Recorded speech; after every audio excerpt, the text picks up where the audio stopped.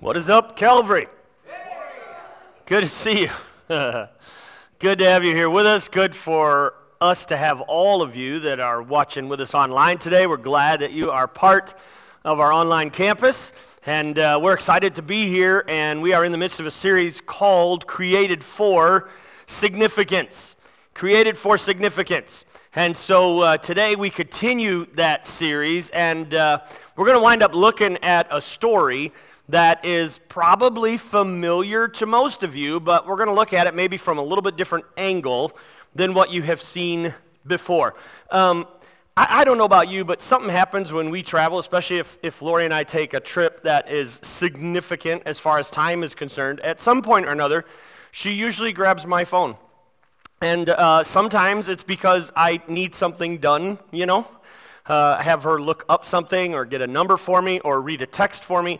Usually it will take about 30 seconds to another 15 for her to do that, but she will hang on to my phone for another 15 minutes beyond, probably just for entertainment's sake. But the problem is, when she is done with my phone and gives it back to me, I never get my phone back the way that I gave it to her in the first place, okay?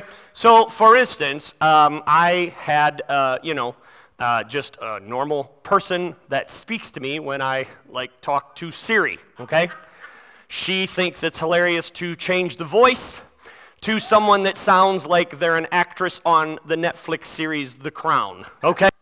So, you have to kind of listen through the dialect and that kind of thing. And the other thing is, she will look at my music and my playlist, and she will, she's like, why do you listen to these songs? These are sad songs. I'm like, no, they're not. They're classic songs. She goes, no, it just, you know what? I'm going to help you out. So, here, let me help you out. Let me show you, okay? In fact, I'm not just going to show you. I'm going to share with you what happens to my phone when it falls into the wrong hands.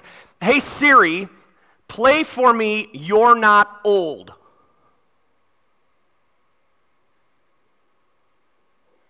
Okay. Siri's broken. Hey, Siri, play You're Not Old. Great.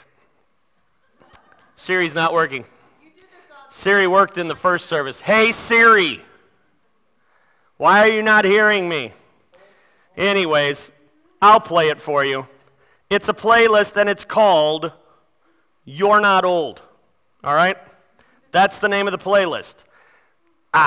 Maybe I think I might have the problem. Hey, Siri, play I'm Not Old. Now playing I'm Not Old.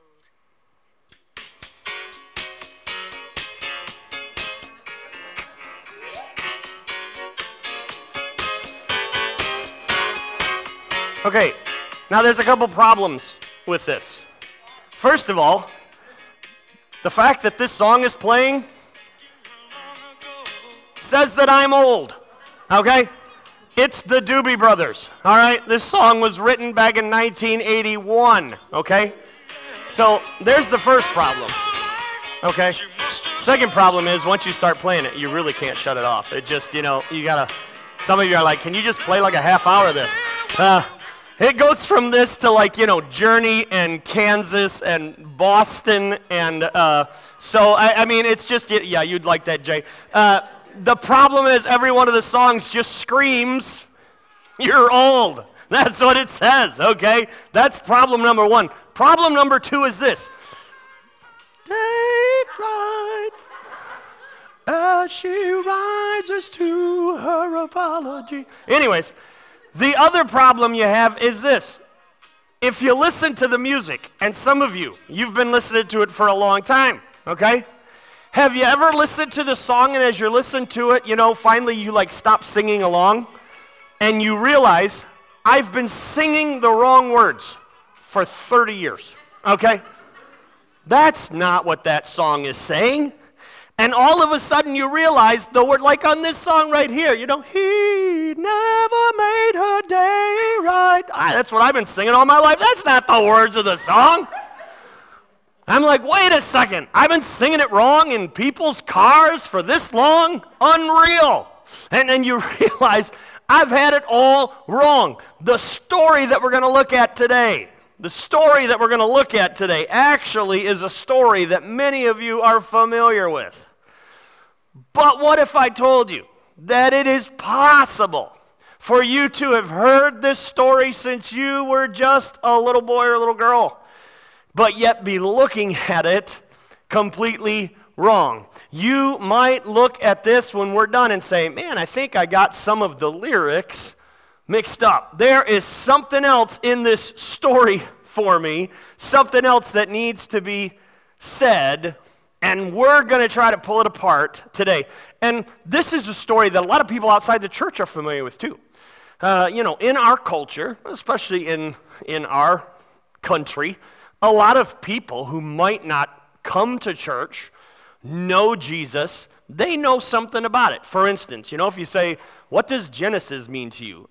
A pretty high percentage of people are going to say it's in the Bible. It's the first book of the Bible. Now, yes, you're going to have some people that say it's a group that Phil Collins started. But most of the people are going to be, yeah, that's the beginning of the Bible. What's Revelation? Oh, yeah, that talks about the end of the world. Christmas, Easter, this is one of those stories. People may not have even ever cracked open a Bible, but they know this story. When you say the prodigal son, most people know what you're talking about. They've heard some semblance of this story, and actually many other religions have borrowed, copied, used parts of this parable that Jesus gives called the prodigal son. But I'm going to tell you that I think it's possible that some of you, like me, have looked at this story somewhat incorrectly. And so I want to talk to you about it today. And the first thing I guess we need to do is understand what prodigal means, right? I mean, when I think of the word prodigal, and of course the prodigal son, I'm thinking lost, wayward. That's what prodigal means. Wanderer, maybe. But actually, the word prodigal, you ready for this? It means recklessly wasteful, extravagant. That's what prodigal means. Recklessly wasteful, extravagant. This is the story oftentimes that we look at as a son who was recklessly wasteful, squandering extravagantly the inheritance he got from his father. But we need to dig a little deeper into what Jesus was actually saying before we can truly come to grips with what's going on in this passage. So, if you've got a Bible, I want you to turn to Luke chapter 15. Luke chapter 15. I'm not going to read for you the whole story. We're actually going to start at the beginning of the story and just kind of take it scene by scene. If you are online with us, simply hit that tab that says Bible, and you can go to the New Testament and hit Luke, and then hit 15, and it will take you right to where we are. We're going to start in verse 11. And here's the deal. You need to understand something. Jesus is sharing here a message, and he's already given two stories, two parables. The first one was about a shepherd who had 100 sheep and lost one. The second one is about a woman who had 10 coins and lost one. The key in both of these stories is the shepherd who went to find the lost sheep, and the woman who tore everything upside down to find that lost coin. She only had 10, and so the one had great value to her. And the story that Jesus tells, he tells it of a shepherd and a woman. Now we get to the last story, and by some, they would say the most important story. And Jesus is going to wrap it up with here. And yet when we get to the story, we often talk about the lost son. But notice how Jesus begins this parable. Verse 11 says, there was a man who had 2 sons. There was a man who had 2 sons. Now, I hate to give you an English lesson, but Who's the subject in that sentence? The man. The father is the subject, just like the shepherd who lost a sheep and the woman who lost a coin. Here is a father who loses one of his sons. The subject matter of the story is the father. The prodigal father, catch this now, who was recklessly extravagant, recklessly wasteful with his love for his sons.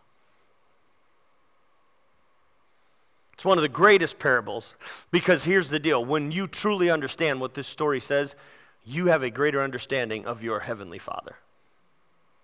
You have a greater understanding of God. We key in on the Son, but instead, we need today to key in on the Father. You want to know how God feels about you? You want to know how much God loves you? Look at this story. There are 4 scenes in this story, okay? And forgive me, but since I was listening to the Doobie Brothers, I couldn't help but relate these scenes to old television programs that I used to watch on one of, 3 stations. Isn't it amazing that today you can have now 300 stations and you're like, there's nothing to watch? We used to have 3, plus, if you had a little thing, you could go UHF and try to bring in channel 50 or 56 or 62. Boring. But here's my understanding, all right?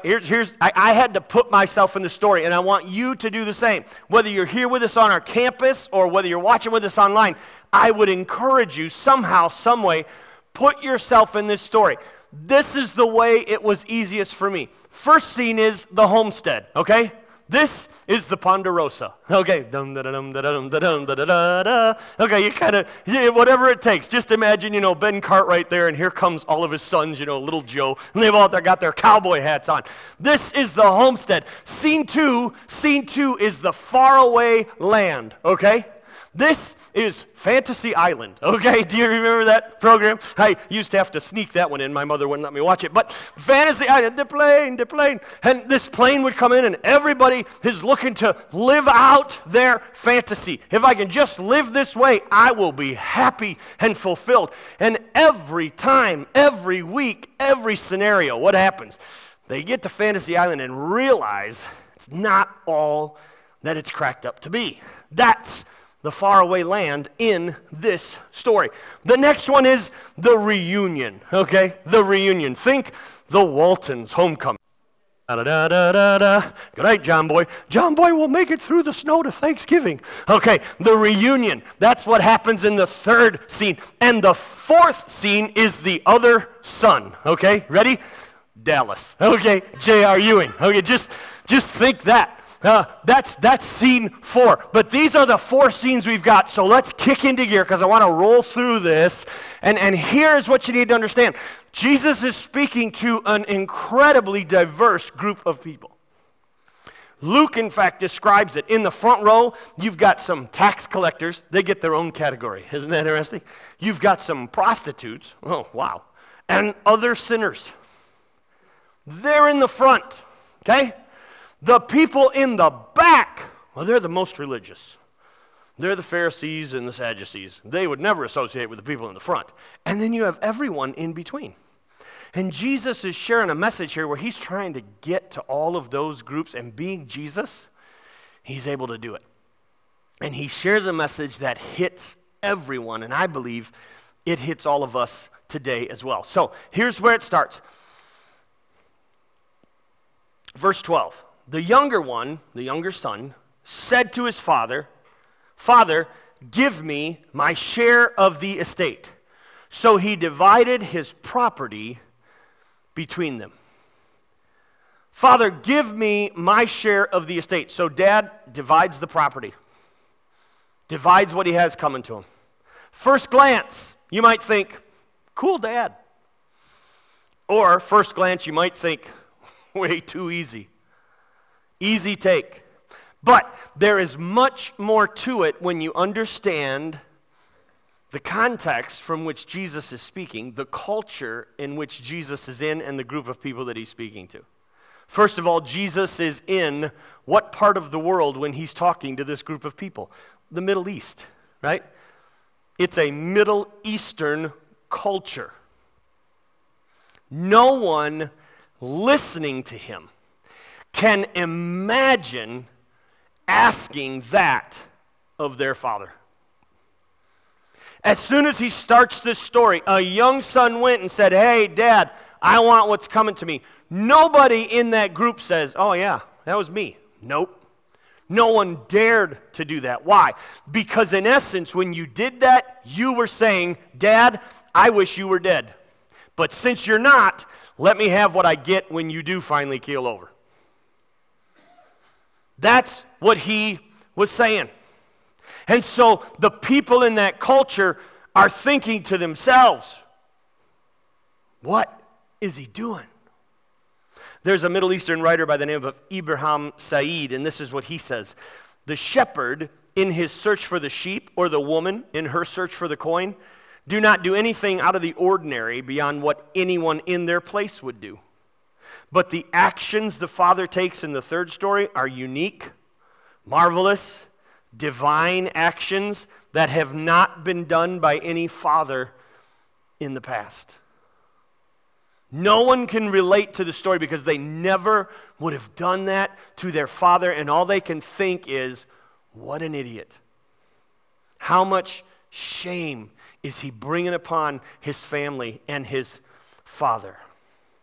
Verse 13 says, not long after that, the younger son got together all that he had and set off for a distant country. Now, there's one thing that maybe you and I, thinking we know the story of the prodigal son, we just kind of gloss right through that, right? We're thinking he said, "Hey, give me what's mine." The dad wrote him out a check, and off he went. No. Especially in the culture and the context of where he is, what's going on. The father has to divide his estate, right? Most of what he has is property, homestead. Most of what he has is found in, the family belongings, herds. So he has to divide this. Well, what's the guy going to do with this? Take it with him? No. He has to sell all of this stuff so he can get some cold hard cash and get out of town and get on with the life that he thinks is going to be so much better. Well, guess what? He doesn't have Greg where he can say, "Hey, can you put this up for sale for me?" All right, there's no real estate agent. He's not going to call Doug up and say, "Hey, can you?" Nope, not happening. So what's he have to do? And they understand this. He has to go to the village and door by door, "Hey, I've got these jewels. I've got this farm. I've got this land. I've got these herds." He has to sell this stuff. That's why it says not long after. This takes a little bit of time. Can you imagine the emotion around the family dinner table? Can you imagine where the space is now empty because he's like, "I am not wanted there. I am not needed"? Can you imagine every time he goes to a door, they know. And with every door that he knocks on, the disdain for him rises just a little bit. And he realizes, you know what, I got to get rid of this stuff and get out of here. So he sells it. Does he have a decent sum when he's all done? Yeah. Does he have what it's worth? Not at all. Not at all. Because he knows every person in that town is talking about him. Every person in that village really can't stand him, cannot believe what he is doing to his father and his family. And so he sells it for bottom dollar price, and he takes off. He takes off. The younger son got it all together and set off for a distant country. And that takes us to scene 2. The faraway country, fantasy island, right? I mean, here he goes. Now he is going to live. I am going to live, baby. Oh, man, this is going to be fun. And, he can eat where he wants and grab a steak if he wants at the best restaurants and hit the nightclubs and the scene. He is it because he's got some muns. He is doing well. And it says the younger son got together what he had, set off for a distant country, and there he squandered his wealth in wild living. And after he had spent everything, wouldn't you know it, there was a severe famine in that whole country, and he began to be in need. He squandered his wealth. He squandered everything that it has taken his father a lifetime to achieve. He spent it all in a good time. Wild living. He wasted it. He has some friends, but let's be honest. They're his friends because he's paying for dinner. He's paying for drinks. He's attractive to probably a lot of women because he's got some money. He looks the part. Lori and I have been catching, especially, in this past year, we've watched a lot of documentaries, it seems like. And we found some of those on Netflix and some of the other stations. We especially like the ones that are about musicians, Still haven't found one on the Doobie Brothers, but I'm looking. But we've been watching these documentaries on musicians and sometimes sports athletes, heroes, that kind of thing. And what is amazing is how many of them attract as they move up the mountain. But as soon as something wrong happens, as soon as it begins to go south, how many of those friends are nowhere to be found? It's kind of amazing. The NFL draft has been on the past few days, and I know some of you might be like football junkies, and you were like glued to your television set. I would catch it every once in a while. I tried to predict when, the Lions were picking, and I would try to hit it and see if I could find out who they took and what's going on. I'd check it out once in a while. One time when I turned it there, Steve Harvey was on, okay? And he's on the set of Family Feud. I'm like, what in the world? So I stopped and listened. And he was talking to all of the young men who had been just drafted by NFL teams. And he was kind of giving them a pep talk, a motivational speech. And as he's talking to them, he said, let me tell you something. Some of you need to lose some of the friends that you have. Because you're going to find out they're only your friends because of what you can give them. Wow! That'll preach. That'll preach. That's what this young man finds out. Oh, he's got some friends, but they're friends while he's on the way up. And as soon as life begins to go south, he begins to lose his friends. And pretty soon, the reputation that he had in the village seemingly has followed him to Fantasy Island.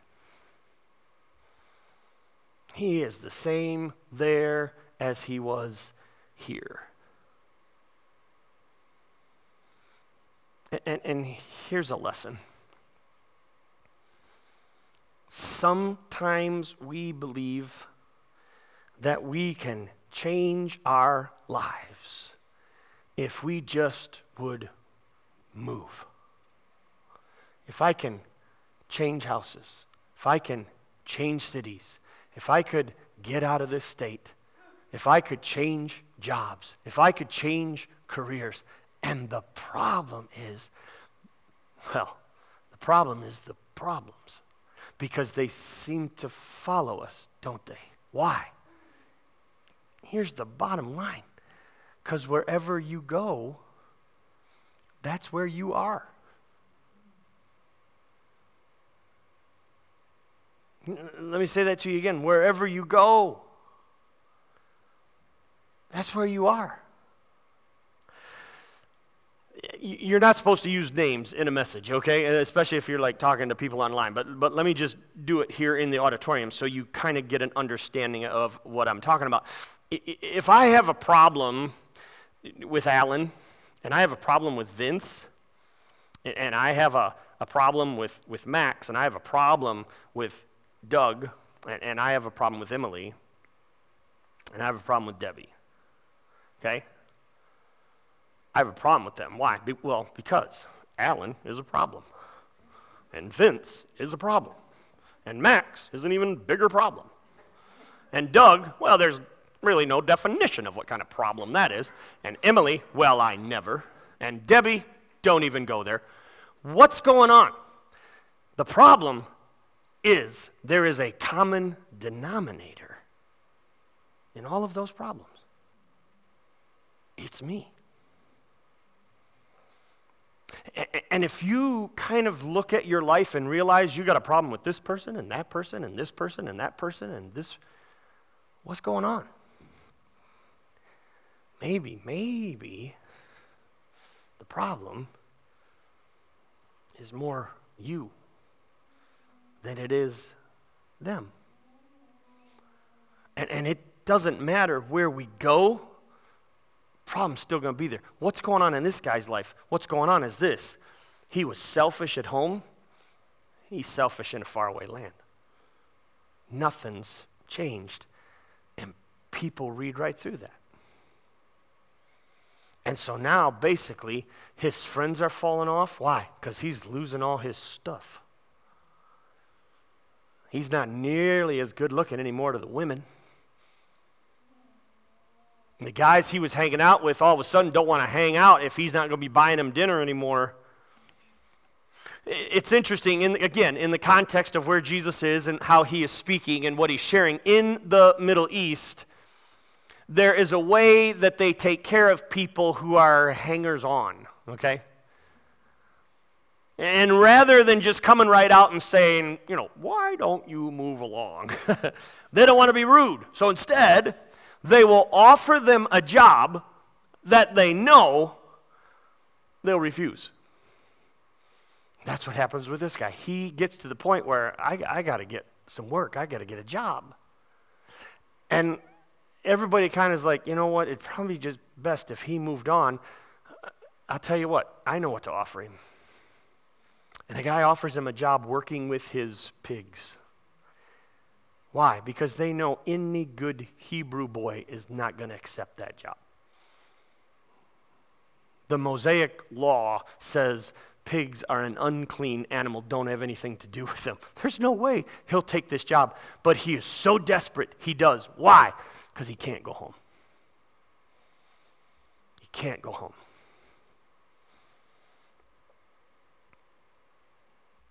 Problem is, the job doesn't pay well. And pretty soon, he finds himself so destitute and so hungry in the midst of the famine that what the pigs are eating is better than what he has.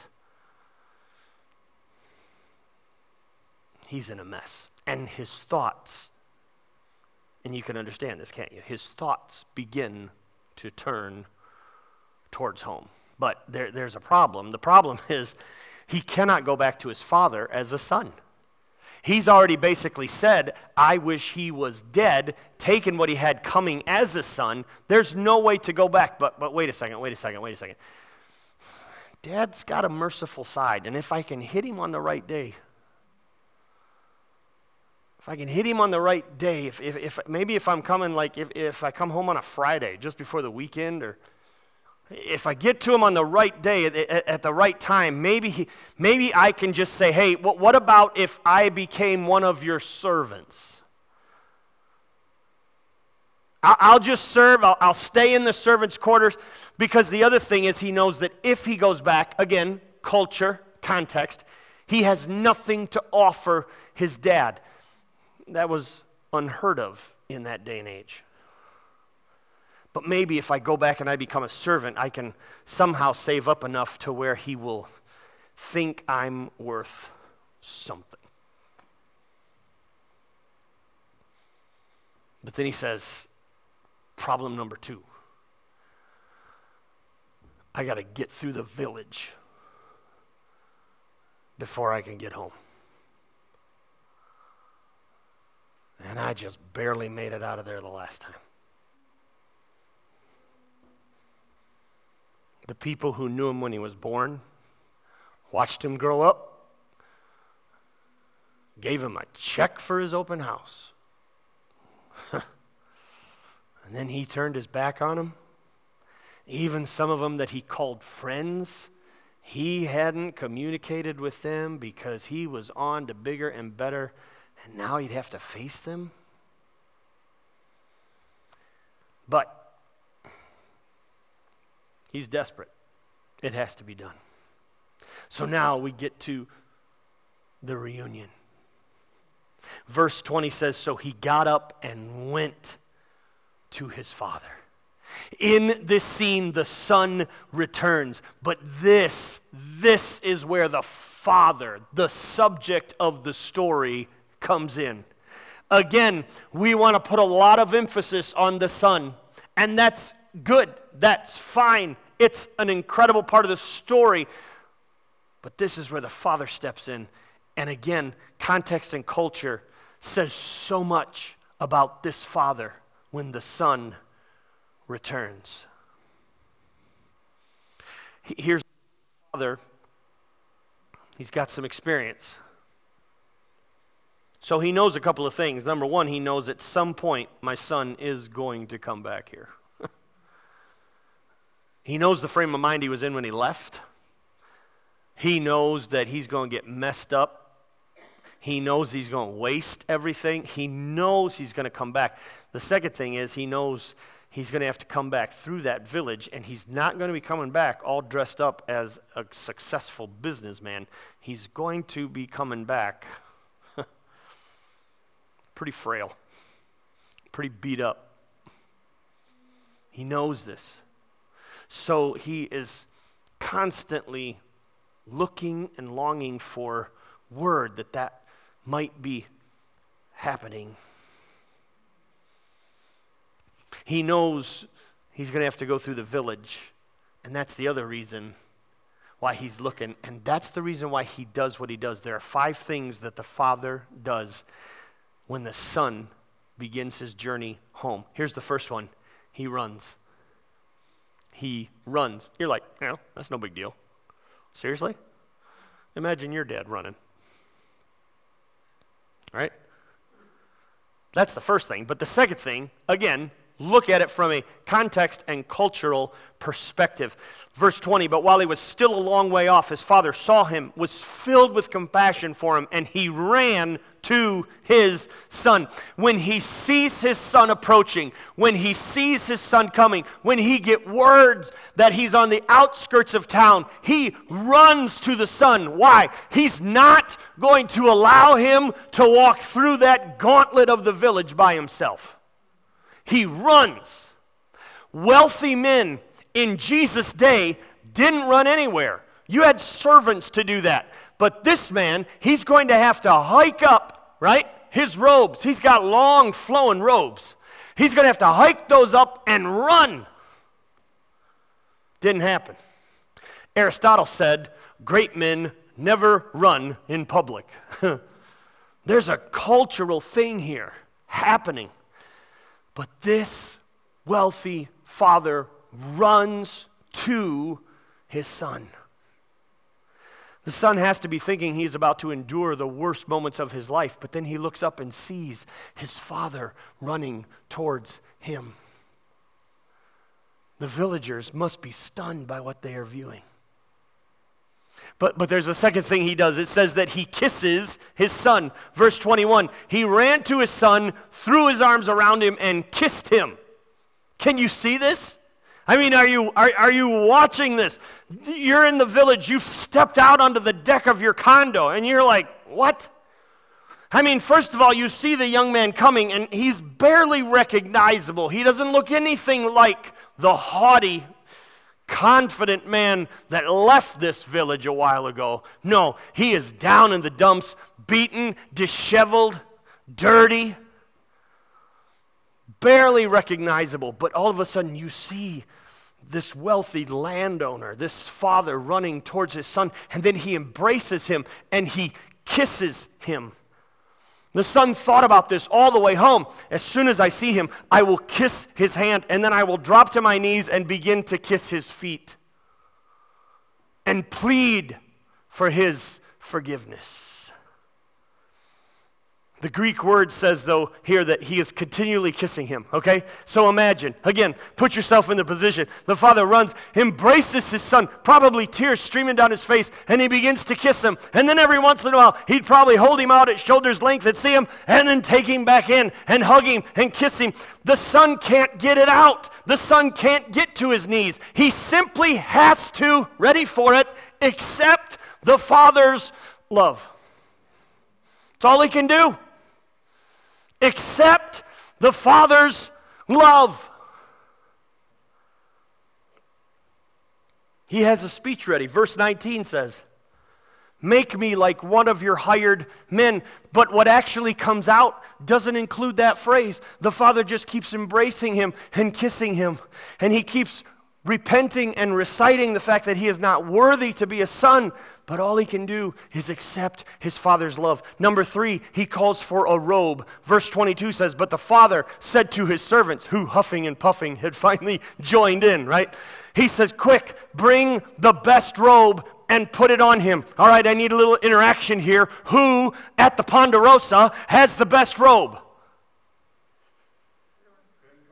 Well, thank you. Who has the best robe on this homestead? The father. Yeah, it's not like, hey, go to his closet and get something. No, he cleared that out.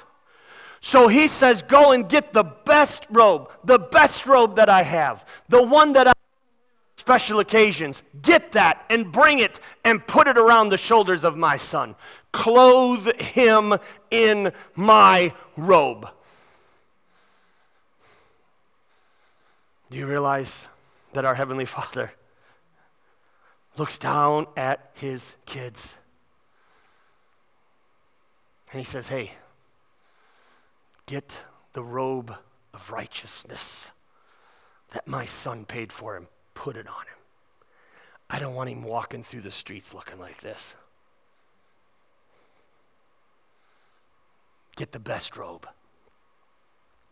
Get the best robe and put it on him. Then he calls for a ring. Verse 22, put a ring on his finger and sandals on his feet. He's barefoot. He doesn't even have any shoes to his name. That's okay with him. Servants go barefoot. Sons wear sandals.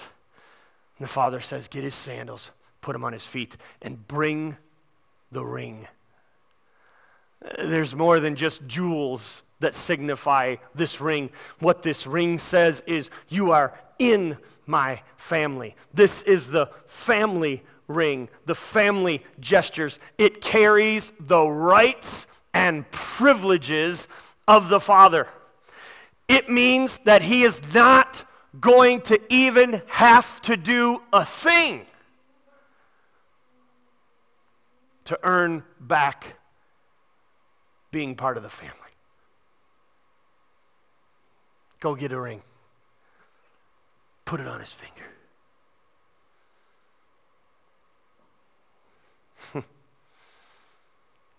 But to as many as receive him, to them, John would say in chapter 1, verse 12, he gives the rights and the privileges to be called children of God. To them, he gives the power to become the children of God. To them, he says, put the ring on. Put the ring on.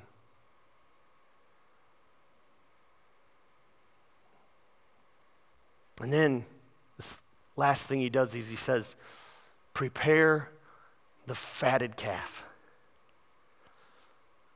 Why get a fat cow? I mean, why not just, we are going to have a family dinner tonight. Take a sheep, take a goat. I mean, let's have a nice cookout, but he says, get the fatted calf. Why? Because he's going to have a party, and he wants the whole village to come and be part of it. He says, I'm inviting you all to be part of my son's reinstatement. We're going to have a party. It's going to be a good time. And the reason you're going to have a good time is this guy right here. Fix the fatted calf and let's have a party. The Father is demonstrating his love publicly and at times in a humiliating fashion to show how much the Son means to him. Our path to significance begins when we realize that on our own, we will never be as significant as we could be if we stay with the Father.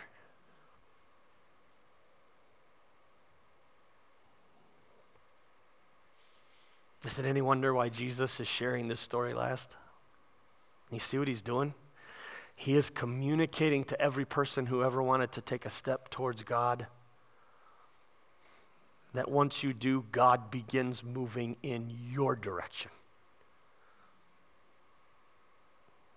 He is showing all of the people that he is talking to just how significant they are. Some of those people in the front row can relate entirely to the story of the young son. But it's not about the Son. It's about the Father.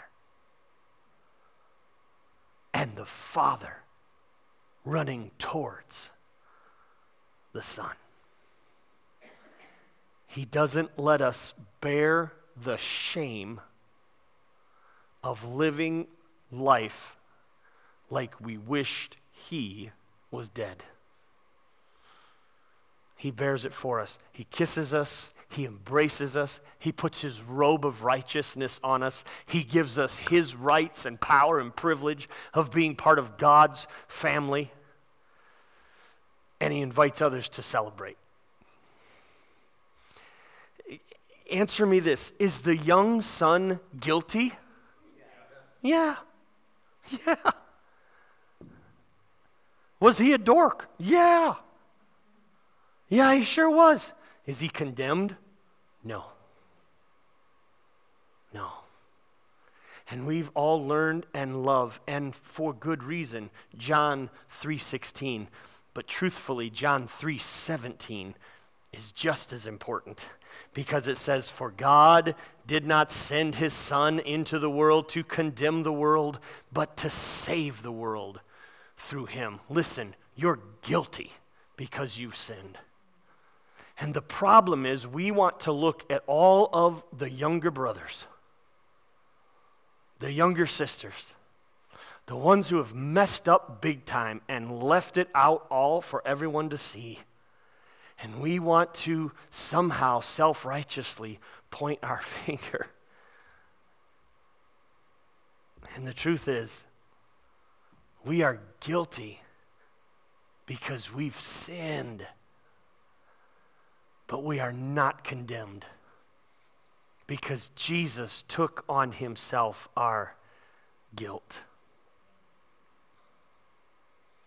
Listen, when you become a Jesus follower, catch this now. When you become a Jesus follower, you forfeit the right to condemn yourself, like the younger son. Why? Because you have been purchased with a price. You've been purchased from a price. However, catch this now, when you become a Jesus follower, you forfeit the right to condemn others. Because you now see them as Jesus does. And Jesus said, "I didn't come here to condemn. I came to save."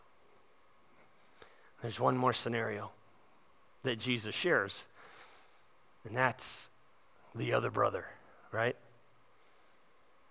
The other brother. Bobby Ewing has come home, and they're having a party, and JR is ticked. He is dorked. He is miffed. He is peeved. When he finds out what's all the commotion up at home, your younger brother, he's come home and we're having a party. Your dad's throwing a party. And so the older brother runs back home, just can hardly contain himself, tears streaming down his face. He's laughing because and he embraces. No. No, what happens? Older brother gets angry. He gets angry. So angry that, and here is Christendom, 20th and 21st century, right? I will prove a point. I am not going to the party. I'll show them. I just won't show up. Have a party for that philanderer. Why I oughta. I'm not going. So what happens? The father, catch this now, it's in there. He leaves the party to go find the older son. And can I tell you something? The older son has just humiliated the father just as much as the younger son did when he left home. The older son should have been at the door with the younger brother welcoming people in. The older son should, why? Because way back at the beginning, right? Verse 11, a father had 2 sons. And then what does it say? The younger son said, I want what's coming to me. So he divided his property between them. Older son got just as much as younger son. Truth is, older son got more. Why? Because he was still living off of dad's dime. Dad was still paying for his meals. You know, when I think of how much money my father spent buying me meals. I mean, man alive, it was almost, for the most part, for me and my brother, when we went out, it wasn't even like, we didn't even think about it. He had just, that's the way we'd been raised. So I'm sure that the last time we went out, before he left this earth, he paid for dinner. Oh my goodness.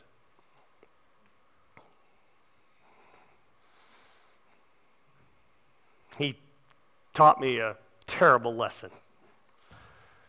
Because now my kids do the same exact thing. Older brother, he's living off of dad's dime. In fact, everything dad has, it's now his. But what does he say? Listen to what he says. Look, all these years I've been slaving for you and never disobeyed your orders, yet you never gave me even a young goat so I could celebrate with my friends. Does he consider himself a son? No, he's a slave. Does he consider himself an heir? No, he can't even have a goat. But yet verse 12 says the father gave it to both of them. Everything there is now his. But he is not living in what he's been given. Oh, I like that. I didn't say it in the first service. That's a freebie. He is not living in what he's been given. Somebody needs to write that down. You and I, believers in Christ, we ain't living in what we've been given. Instead, somehow, oh, I got to be careful. I need to say it calmly. Somehow, we've somehow gotten the attitude that, you know what, if we just get angry about everything, we'll win the world to Jesus. Everybody will just look and say, oh, there, I want to be angry like that out in the field. They're not even coming into the party, so I want to go there. No. We are not living in what we've been given. And what does the Father say? He says, first of all, he says, son. Son. Son. I try not to talk about him too much because my wife will tell me every once in a while, all right, you've said enough about your dad for a little while. So I try not to mention it every stinking Sunday, but man, I can't tell you how much I would give to have the phone ring and hear him say, hey, son. He would sometimes call me my pastor. I used to get so mad at that. Don't call me your pastor. Why? You are. I'm like, great. I'm your son. And the father, can you imagine him talking to his older boy who he's given everything to? He says, son, everything I have is yours.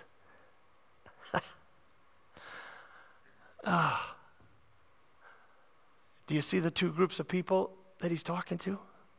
Jesus is like, I'm going to get you all with this one. Because you're either the younger son and you've kind of wandered off and wasted, but guess what? The Father's still looking for you. And as soon as you take one step, he'll begin running right towards you. But at the same time, there are some of you, you've been part of the church for a long time, but you are standing out in a field just looking for stuff that you can get angry about. Maybe that is why Jesus said, you got to learn to love. This is the only way, guys, that you're going to change the world is when they see how you love. He says, son, everything I have is yours. Now, here's the interesting part, and we're done. We're done. We got to get out of here. Jesus just leaves it right there. He just drops in that nugget. Son, everything I have is yours. Your younger brother was dead, but now he's alive. And Jesus just drops it. You're like, wait a second. When does the next season start? I want to know if the son goes to the party. What happens? Is there conflict? Do the wives get after each other after a couple years? What is going on? No, Jesus just kind of drops it right there. Why? Because he knows everybody has to make their own decision. You got to make your own call. So what are you going to do? Are you going to head back home?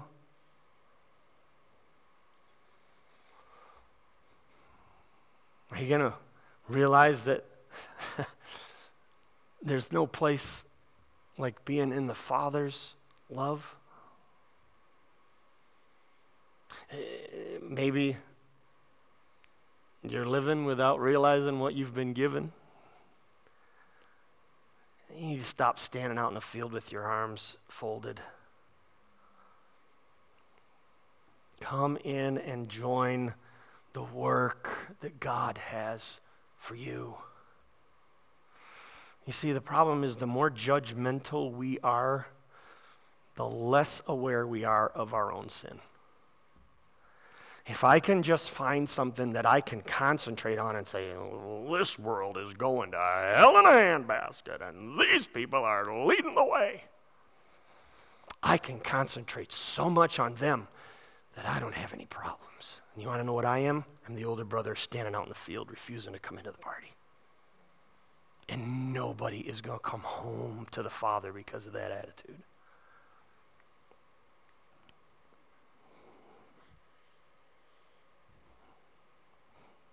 And the thing is, those who realize they're sinners, realize they're guilty, and have come back to the Father with eyes wide open, they realize they can never condemn anyone else because they know what a hypocrite that would make them. You and I are perfectly positioned to love and to forgive. Why? Because we are loved and we've been forgiven.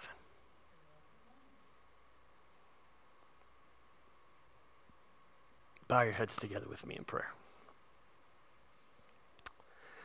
Father, this is one incredible story. And I think probably most of the people who are hearing me today, whether they're here with us or watching online, they have some semblance of understanding of this story. We've heard it in a song, in a message, in a series, in a talk. We've even seen it sometimes seemingly portrayed in books or movies. But Lord, I think sometimes we're missing the point. This isn't about a prodigal son who wasted recklessly and extravagantly all that he was given. No, this is about a prodigal father who wasted recklessly and extravagantly his love on his sons, and nothing was going to stop that. So may we, Lord, understand in a new way, in a fresh way, that this story relates your unconditional, unwavering, everlasting love for each of us. And Lord, there may be some who, when they look at their lives, they're like the younger son, and they have wandered off, and they need to, maybe even for the first time, come to you, knowing that when they take that first step, well, you have already reached out from heaven and sent your son to die on their behalf. And all they have to do is accept your gift of salvation. Lord, there's another group, though, that maybe finds themselves kind of out in the field, arms folded, refusing to join the party because, I don't know, we're just angry at everything. And with good reason. But, Lord, help us to realize we are missing out on living the life that you have for us. You even said that when somebody comes to know you, there's a party going on in heaven.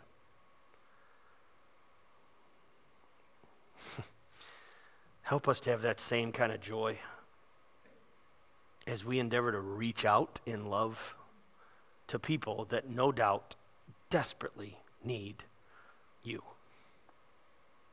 And before I close this prayer, maybe you're here today and there's never been a moment when you've said yes to Christ. I want to give you that chance. Whether you're here with us at our campus, watching with us online, if you want to know today that Christ lives in you, if you want to know the Father's forgiveness, He sent His Son all the way to earth, running towards you.